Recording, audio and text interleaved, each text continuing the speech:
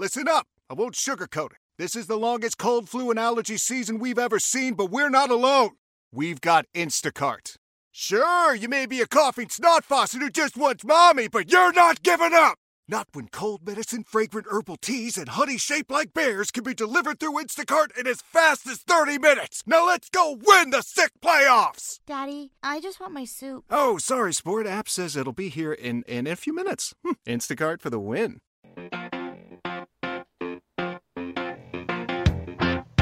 Welcome back inside the clubhouse. Chicago Sports Radio 670 The Score. David Haugh, Bruce Lyon here until 11 o'clock talking baseball. And please now to go out to our guest hotline sponsored by Circa Resort and Casino in Las Vegas, home of the world's largest sports book. And that is where we find the Cubs Vice President of Player Development, Jared Banner, who joins us this morning. Good morning, Jared. How are you? Morning. Thanks for having me. Well, we have a lot to discuss because this is a big time for minor league players in baseball organizations. We don't need to discuss, and really can't with you, the major league dilemma, but this is a big week for the Cubs. How would you put into context what the next week will bring for the prospects in your organization? Yeah, it's an exciting time for all of us. With the past couple years being tough at the minor league level just because of COVID and a lot of the restrictions and the shortened seasons, et cetera. It's great to get the guys in the camp under the sunshine and back out on the field again. Jared, first of all, David and I are very pleased to have you on. Thanks for joining us today. And talk a little bit about the next step, which is a mini camp for you guys starting next week, and maybe some of the players that Cub fans can look forward to hearing about being in a little bit early, take advantage of this situation. Yeah, so we kind of look at this like it's the preseason to the preseason in a sense. So we bring in a lot of the young players. We have player plan goals with each of them that we outline and we basically attack during this 2-week period, right? Whether that's an S&C goal, so strength and conditioning, whether that's a fundamental skill, getting them more on plane with their swing or adding velocity or command or whatever it may be. We get on the field and we attack that with a lot of one-on-one coaching and training. So, Jared, your own experience, obviously you played baseball at Amherst College. One of the alums there was Ben Sherrington. You befriended him and obviously came up through the Red Sox organization. You have quite the jewelry collection already. Before your 40th birthday, you've got 3 World Series rings. Not a bad thing to bring to Chicago. Spend some time with the Mets. How would you describe your journey to this point and what appealed to you about the Cubs besides just Jed Hoyer, a guy that you knew well, being at the top? Yeah, I've been very fortunate to work with some really impressive people in my career and learn from them. Jed being one. Jed was the assistant GM in Boston when I interned back in 2007. Theo was obviously there at that time too. Ben Sherrington, another guy you named. And there are a slew of others. Dave Dombrowski, who's another Hall of Fame GM that I had the privilege of working for and learning from. Mike Hazen, who's general manager now, Allard Baird, so on and so forth. So I consider myself very, very fortunate. With that being said, the Cubs have done a lot of winning here but before my arrival, and they do a lot of great things. And I've learned a lot here in the last year that I've been around. So I think it's a great match. It's a first-class organization, really bright, smart people, forward-thinking, very creative and innovative, and I'm excited to be able to add something to that. Jared, let's take a look at some of your players here. There's a lot of excitement out there about the player that was acquired in the Javier Baez trade last summer. His name is Pete Crow Armstrong.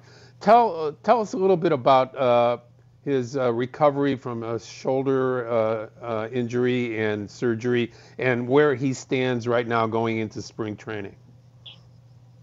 Yeah, well, right now he's full go. He missed the vast majority of last season with that shoulder injury and a base running mishap, but he's full go right now. He looks great, and the best. And I actually, we were together in New York as well, so we have a long-standing relationship. He's an impressive young guy on and off the field, and to be quite candid with you guys, I don't like making major proclamations, but he's one of the best center fielders I've ever seen in my career, and we drafted a pretty good one in Boston in 2011 from the University of South Carolina, and this is he's probably the best center fielder I've seen since then. Wow. Yeah, that's really something. A lot of people like that. That will whet the appetite of Cubs fans who are discouraged by the lockout talk, and nothing appeals to a baseball fan like potential and like the possibility of a prospect like him. And you look around your system, and there's others. And I want to ask you about the Hernandez brothers. Obviously, Christian Hernandez has been in the organization a month ago during the international signing period. Alexei was signed. Where are they in their development, and is there any possibility of them getting on the same clock? Because it would be so much fun to have them, playing alongside each other at Wrigley Field. Well, I hate to think too far into the future in terms of different clocks, but we're excited about them both. Christian spent some time here at our complex this offseason, and he's arriving back today for mini camp. Really excited about him. Impressive young player, great projectable body. He's a shortstop, obviously a premium position, and he can hit the ball hard and a long way. So we're really excited about him. And obviously his little brother's a little bit more new to the organization. But with that being said, if he has the genes like his brother does, we'll be in pretty good shape. Jared, when you look at Jordan Hicks, your number one pick in the June draft last year, a lot of people at that time were very encouraged about the maturity of the individual, both as a pitcher and as a person. Where do you project that and all of that when it comes into him starting out this year and the projectability of him actually making a short stay in the minor leagues and progressing to Clark and Addison? Yeah, with Wicks, like you said, he is a very advanced college pitcher, did a lot of great things at Kansas State. But with that being said, the players tend to tell us what they're ready for with their performance, right? So we do like to challenge guys, but ultimately how they go out on the field and perform, and that's what's gonna tell the story. We're not interested in holding anybody back, right? We want to find as many great players as we can. So he'll ultimately dictate his timeline, and we'll be here every step of the way to provide him with whatever he needs to reach his potential. Talking with Jared Banner, the Cubs Vice President of Player Development here inside the clubhouse, Chicago Sports Radio 670, The Score, David Haugh and Bruce Levine. Jared, Chicago very curious about the future and the progression of Ed Howard, the shortstop, who obviously we know well in terms of watching him grow up here. What is expected, and where will he begin this season? Well, it's hard to say exactly where he'll begin. We won't really talk through that too much until the later in camp. But with that being said, Ed spent the entire offseason here in Arizona at our complex, working with our strength coaches, working with our hitting staff here. I view him as a guy with all the potential in the world. His tools are really incredible. He's such a premium athlete, great head on his shoulders, hard-working guy. I expect him to have a really big year this year. The one pitcher that stood out to me from the Arizona Fall League was Caleb Killian. He's a little bit older than a lot of people would call a prospect, but at 25, he was really impressive in the championship game at the Arizona Fall League. Where do you see his progress right now, and what does Killian have to work on to show you that he's major league ready? In many ways, he just has to keep doing what he's doing, right? Ever since he joined the organization, he's looked great. His stuff is really impressive. He can change speeds. He can locate. He throws hard. He's a physical specimen. He's really done a great job, with his body. So he's going to be challenged this year to come out and do it over the course of another full season. And he's an older, upper level guy. He'll have every chance to help out if he's needed. Jared, there are some of us in Chicago, present company included, who look at Brennen Davis and think, okay, he can't get here soon enough. And you wonder about accelerating his progression and maybe even opening day, whenever that is. I know you can't project that, but when you look at Brennen Davis, we've had him as a guest on this program. We've talked to him, and he has, that the maturity stands out. Just the fact that he's major league ready from that standpoint, it seems. How would you assess his overall game and where he is in his progress? Yeah, I think he looks great. I think he's getting closer and closer. We're obviously going to we're not going to rush him by any means, but he made a really big impression in AAA at the end of last season, and he does everything we ask him to do. And when he goes out on the field, it doesn't take long. It doesn't take a scout's eye. You can bring anyone off the street. You watch Brendan Davis, and you can tell he has a ton of potential, and he's a really good baseball player. So, in terms of timeline, it's always hard to tell, but we see him as a major part of our future. Jared, in a bigger picture question, how did 2020 impact the progress of not just your minor leaguers, but all minor leaguers? Is the fact that they just didn't play, and a few of them were able to be at an alternate site, but it was a whole year of retardation for minor league players. What impact has that had on the game? Maybe in particular on pitchers and pitchers' arms and pitchers' innings. I'd say one of the biggest impacts is just age. So we all throughout history in baseball, you kind of evaluate guys on their age compared to what level they're at, and we kind of have to adjust that because of the missed season, right? So there are a lot of guys who are just in a different place than they might be otherwise if that season hadn't been missed. So we have to be very conscious of that. And then, like you said, with the pitchers and their arms and missing that season, we tried to do as much as we could. I know Craig Breslow does a great job with our pitching department, trying to keep guys and their arms moving and still throwing bullpens, still staying in communication. But of course, there's nothing to simulate a real full season of baseball. So, we're still figuring it out as everyone is when it comes to the past few years. But we're excited about what we have right now. Jared, I wonder if you could provide some clarity and a little insight here on a question that I've had regarding spring training and obviously the lockout. I'm not asking for specifics, but when you look at the 40-man rosters and players and prospects on those 40-man rosters being unable to report to spring training because of the work stoppage, does that put some prospects behind others who aren't limited or prevented from being able to report sooner rather than later? And is that a concern of players who do of guys who do what you do? Well, our focus is on the guys that are here right now.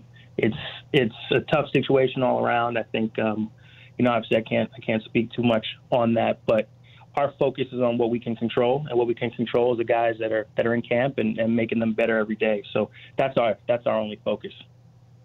In closing with you, and David and I really appreciate your time and this chance to get to speak to you. It's been really good.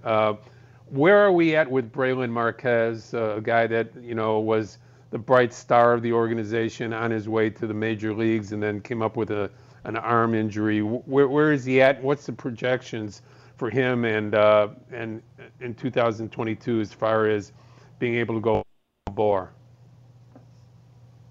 So I can't talk about him. He's a 40-man roster player. Oh, that's right.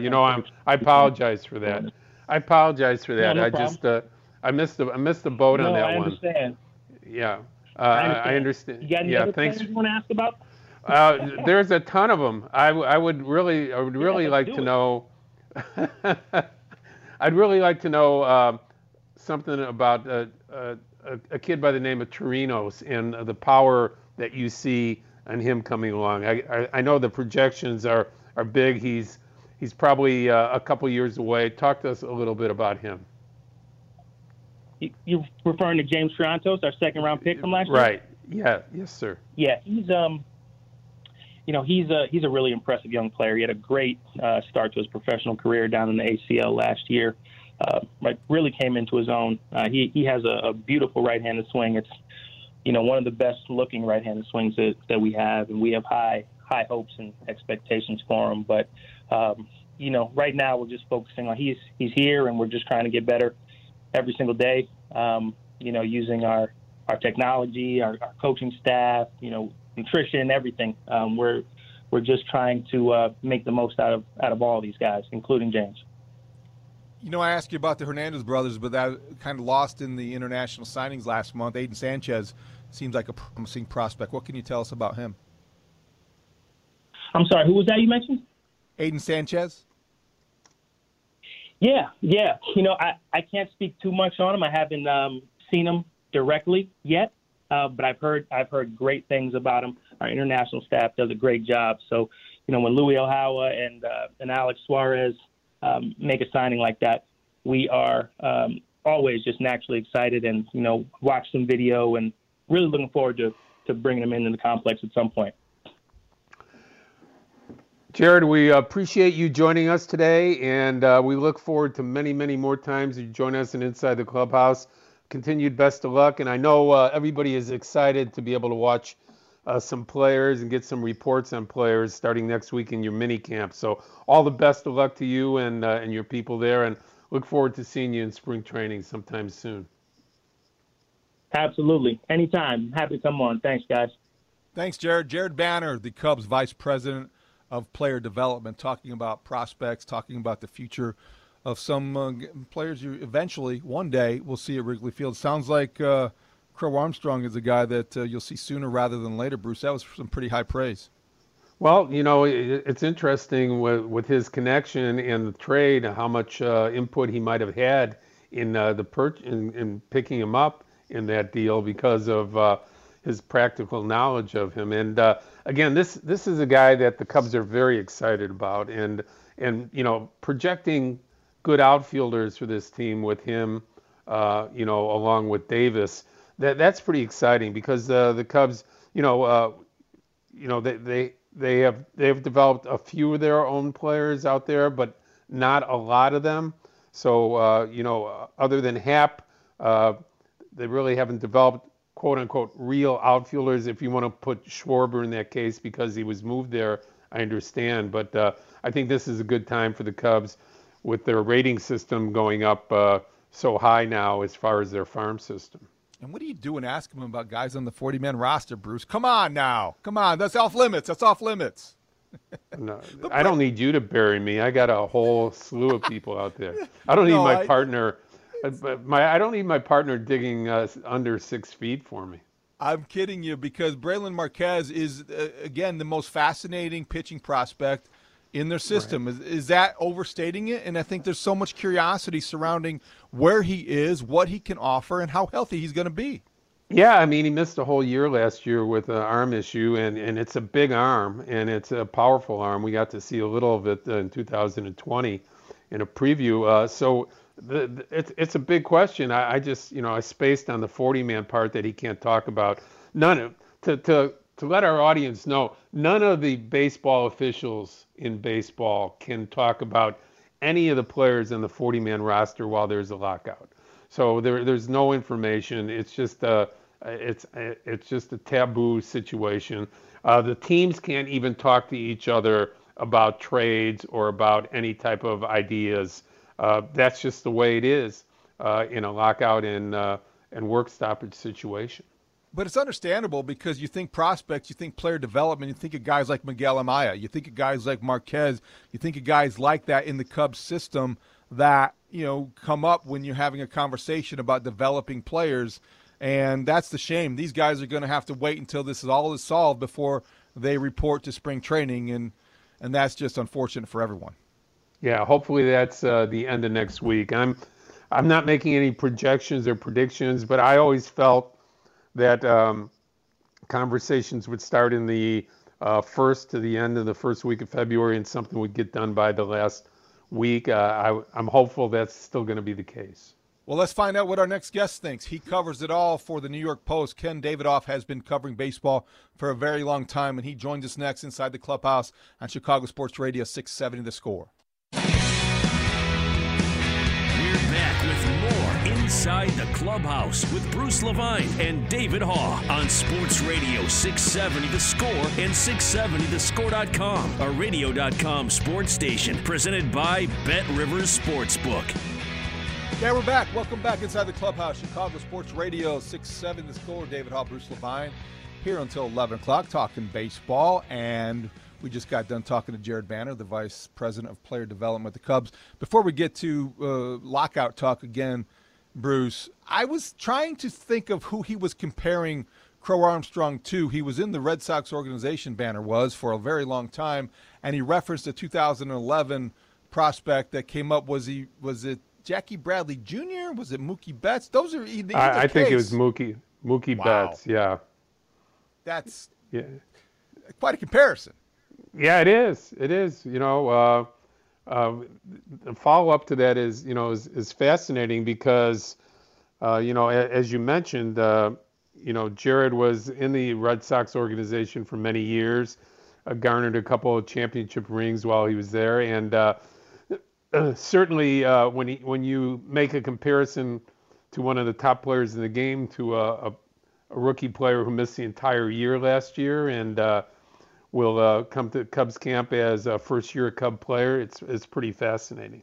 And Betts was the 5th round choice in 2011 of the Boston Red Sox, 122nd overall. And, oh, by the way, was a second baseman, for the Red Sox. And so if you have somebody like that being compared to one of the best outfielders and players in the game, it tells you there's a lot of hope and optimism about certain prospects in the Cubs system. So the purge day last year when they got rid of Bryant and Rizzo and Baez in the same, before the trade deadline, these are the kinds of things, and these are the kind of reports you want to hear if you're a Cub fan.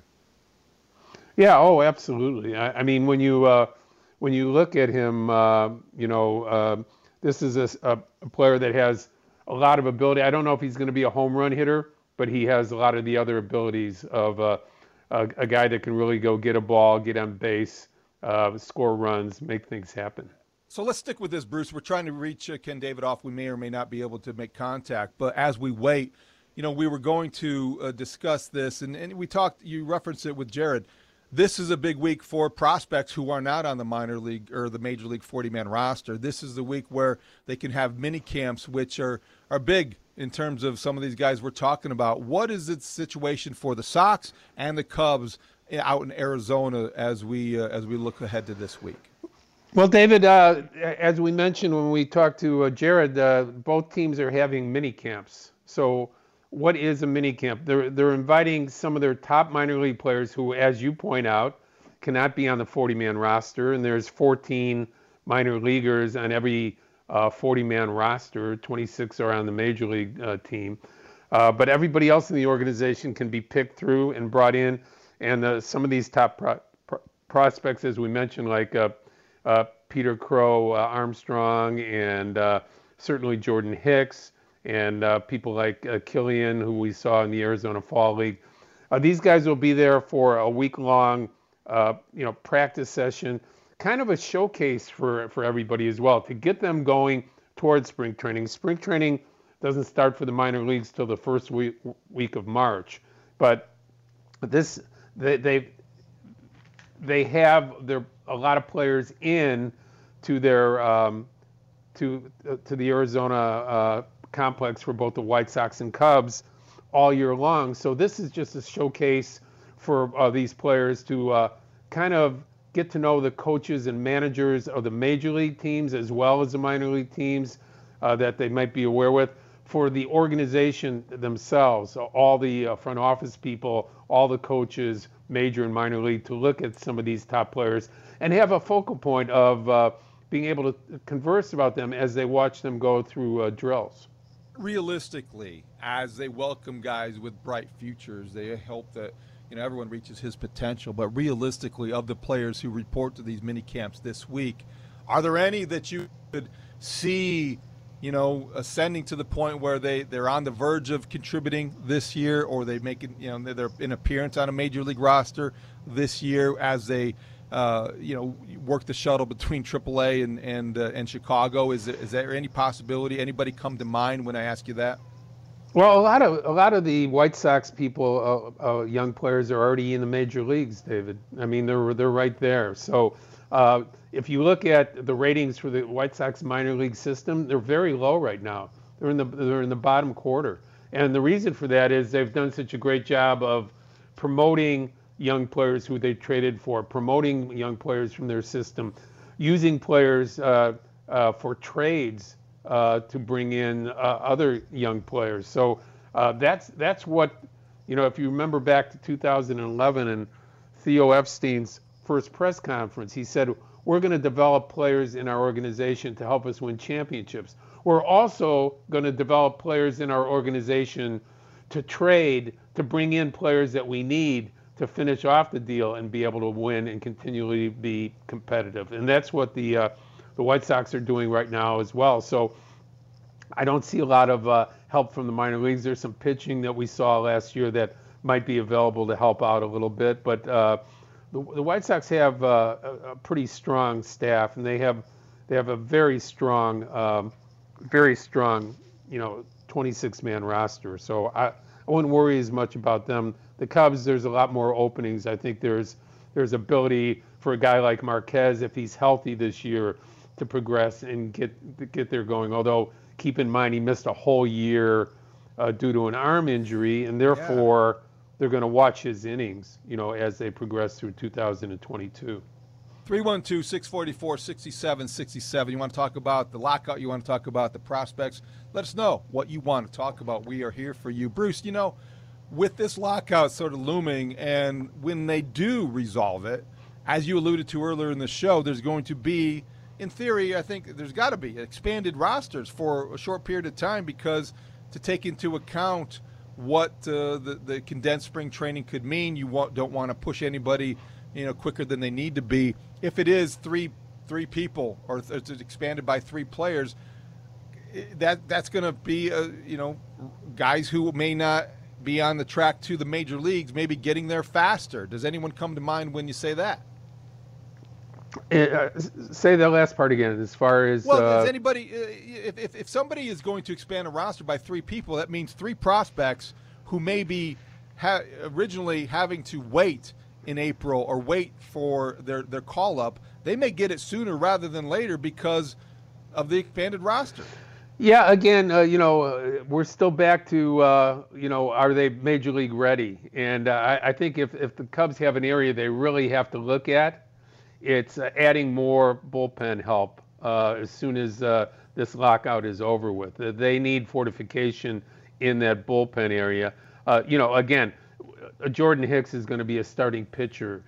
He's probably a year away from being with the big team after being drafted #1 by the Cubs last year. I really like the idea, though, of in your question and looking at Killian, the guy that we talked about from the Arizona Fall League. He's a 25-year-old guy that got into the organization in the last year or so, and his progress, throwing 95, 96 with a hellacious breaking ball, that's somebody I think they can project and get him quickly to the major leagues. So that's somebody you might be looking at. And Bruce, I don't want to correct myself, but I do think it's worth pointing out, as a couple texters have pointed out. We said, Mookie Betts is a comparison because of 2011 draft status with the Red Sox. Also in 2011, the Red Sox first-round choice, the 40th overall selection, was Jackie Bradley Jr., who came from the University of South Carolina, as you pointed out. Yeah, I think. And Betts was a second baseman. Betts was a second baseman initially, so that's probably correct, but not a bad draft by the Boston Red Sox back then. I'll take Mookie Betts over Jackie Bradley Jr. as long as we're going to compare. But he's had a hell of a career. I mean, Jackie Bradley's had a hell of a career, and he's going back to Boston this year after being with Milwaukee for 1 year. I think the Cubs would take either version. If they have a prospect that's going to be that productive for that long over a period of time, I think they would take that out of that trade, don't you? Well, when was the last time you think the Cubs produced a center fielder? And I'm asking you that without thinking first, okay, which I'm always accused of by many of the people out there. But in reality, when my first thought is Jerome Walton in 1989, without thinking it through. Rookie of the year, 31-game hitting streak, was going to be the next superstar in the Cubs system, and then came in 30 pounds heavier the next year, and his career just had a big thumb down the rest of the way. Bounced around to a couple teams, never really hit anything close to or played anything close to the championship caliber he played in 1989. He imposed his own lockout from the weight room and the gym. Yeah. Whatever happened to Dwight Smith? He was the guy who, alongside Jerome Walton, formed that outfield. Well, Dwight, obviously, he has a son that's playing Major League Baseball, and I think he's involved with one of the teams. I'd have to look it up, but Dwight was I think it was the first time that the Cubs ever had rookies finish 1-2 in the Rookie of the Year voting. So that was pretty sensational. Dwight was either 2 or 3 in that voting, but that was a sensational year where the Cubs came out of nowhere to win a division, go to the NLCS, and play the Giants. It was a fascinating year here in Chicago with that group. Bruce, when you talk about center fielder prospects the Cubs have or haven't developed, my mind goes to Corey Patterson. It goes so many other places. I'm sure we could fill an entire show with callers. Corey had a good half year. He had one outstanding half year, and that it's sad that we're going back all the way to Corey and then to 89 for the last center fielders that the Cubs have been able to produce. All right, well, we will produce some more conversation when we come back. We apologize for not being able to reach Ken Davidoff, but we also want to hear from Black Jack McDowell. We promised you that, and we will talk to him next, or at least we'll hear what he had to say to Parkinson Spiegel next. Inside the Clubhouse, Chicago Sports Radio 670 The Score.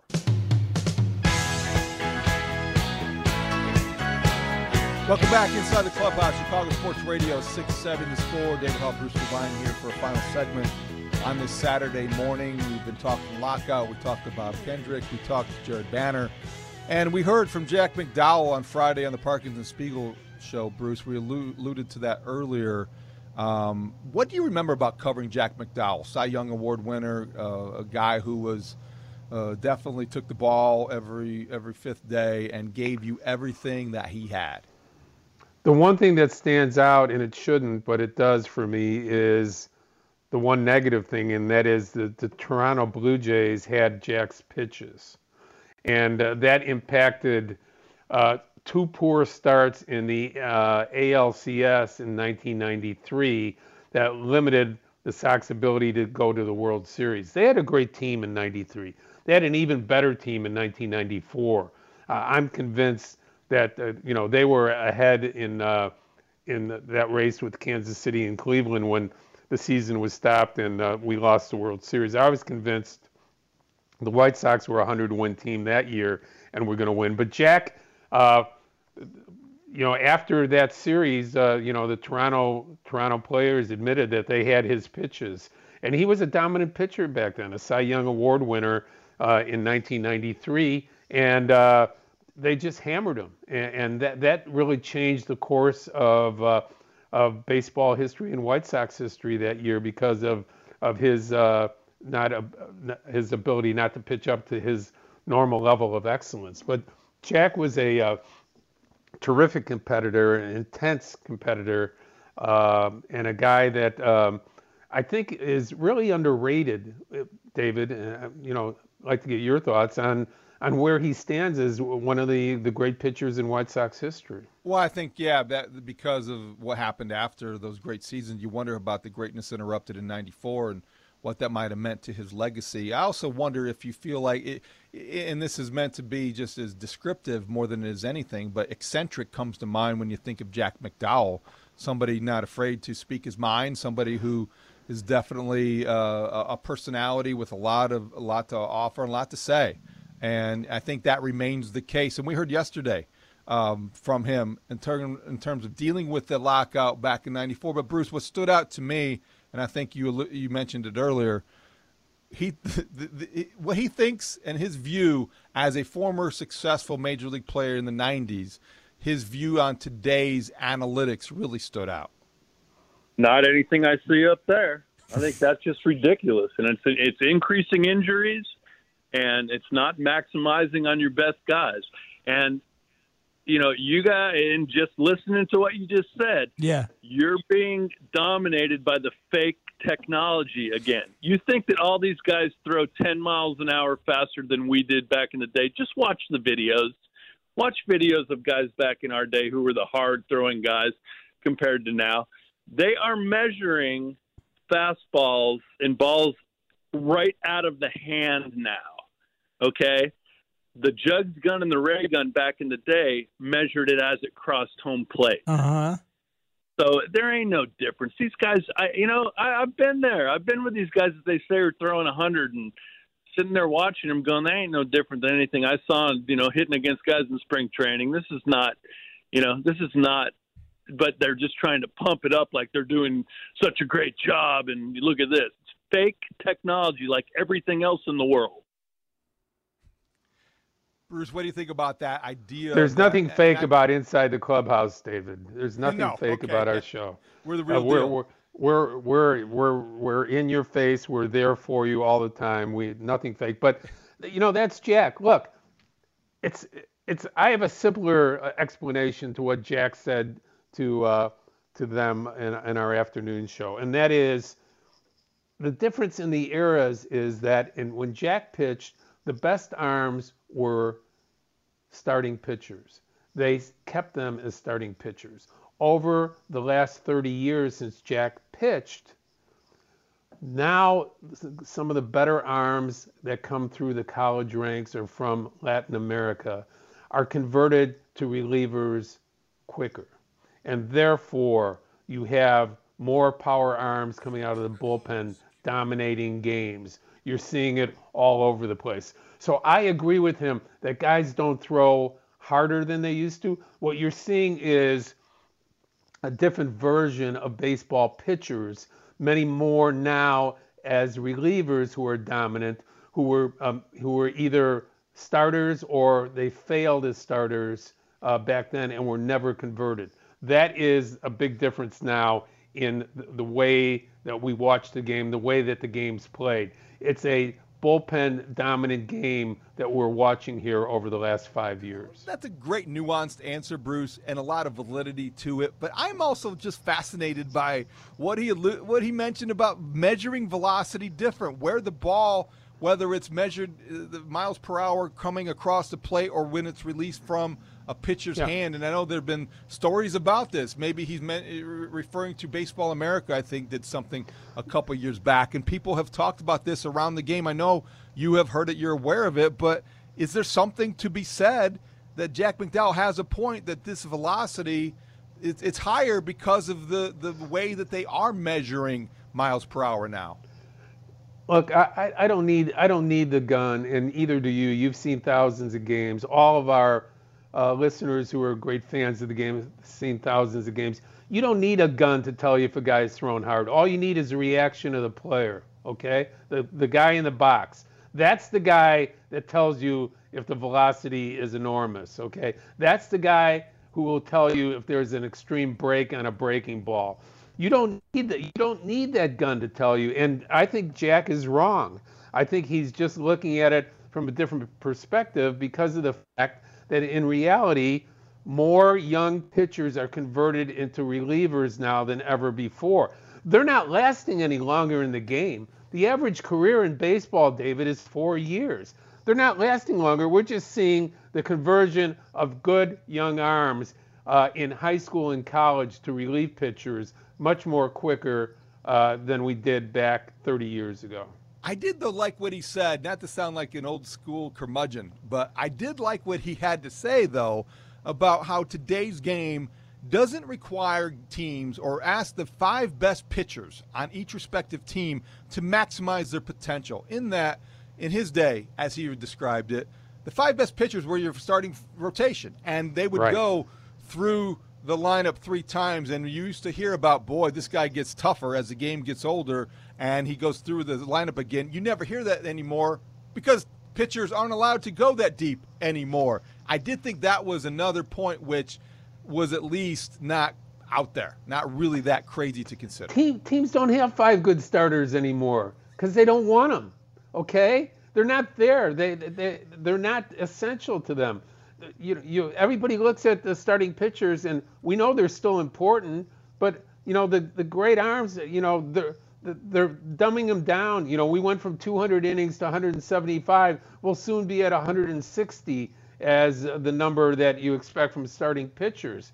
It's a different game. People have to wake up. It's a bullpen game. It's power arms that are coming in. That is what, they're coming in the fourth and fifth inning now.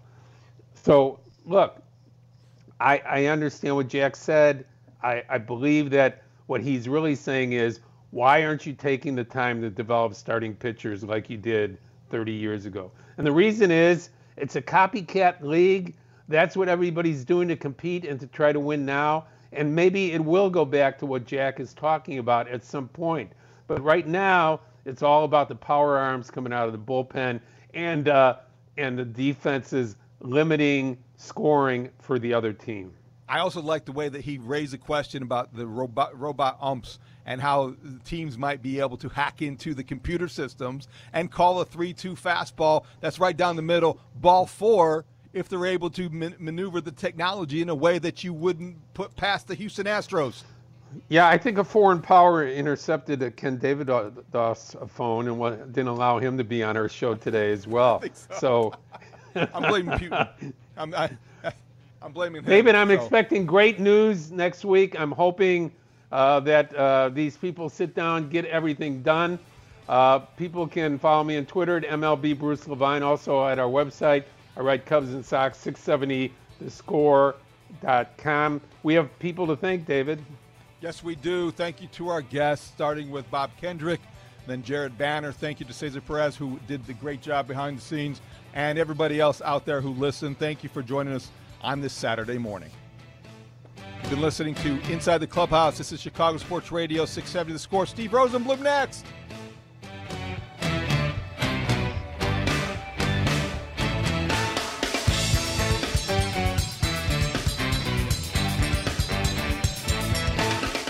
How powerful is Cox Internet?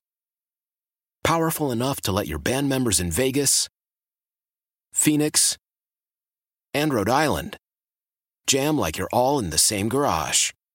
Get Cox Internet powered by fiber with America's fastest download speeds. It's internet built for tomorrow, today. Cox, always building better. Cox Internet is connected to the premises via coaxial connection. Speeds vary and are not guaranteed. Cox terms and other restrictions may apply. Analysis by Ookla Speed Test Intelligence Data. Fixed median download speeds. US Q3 2023.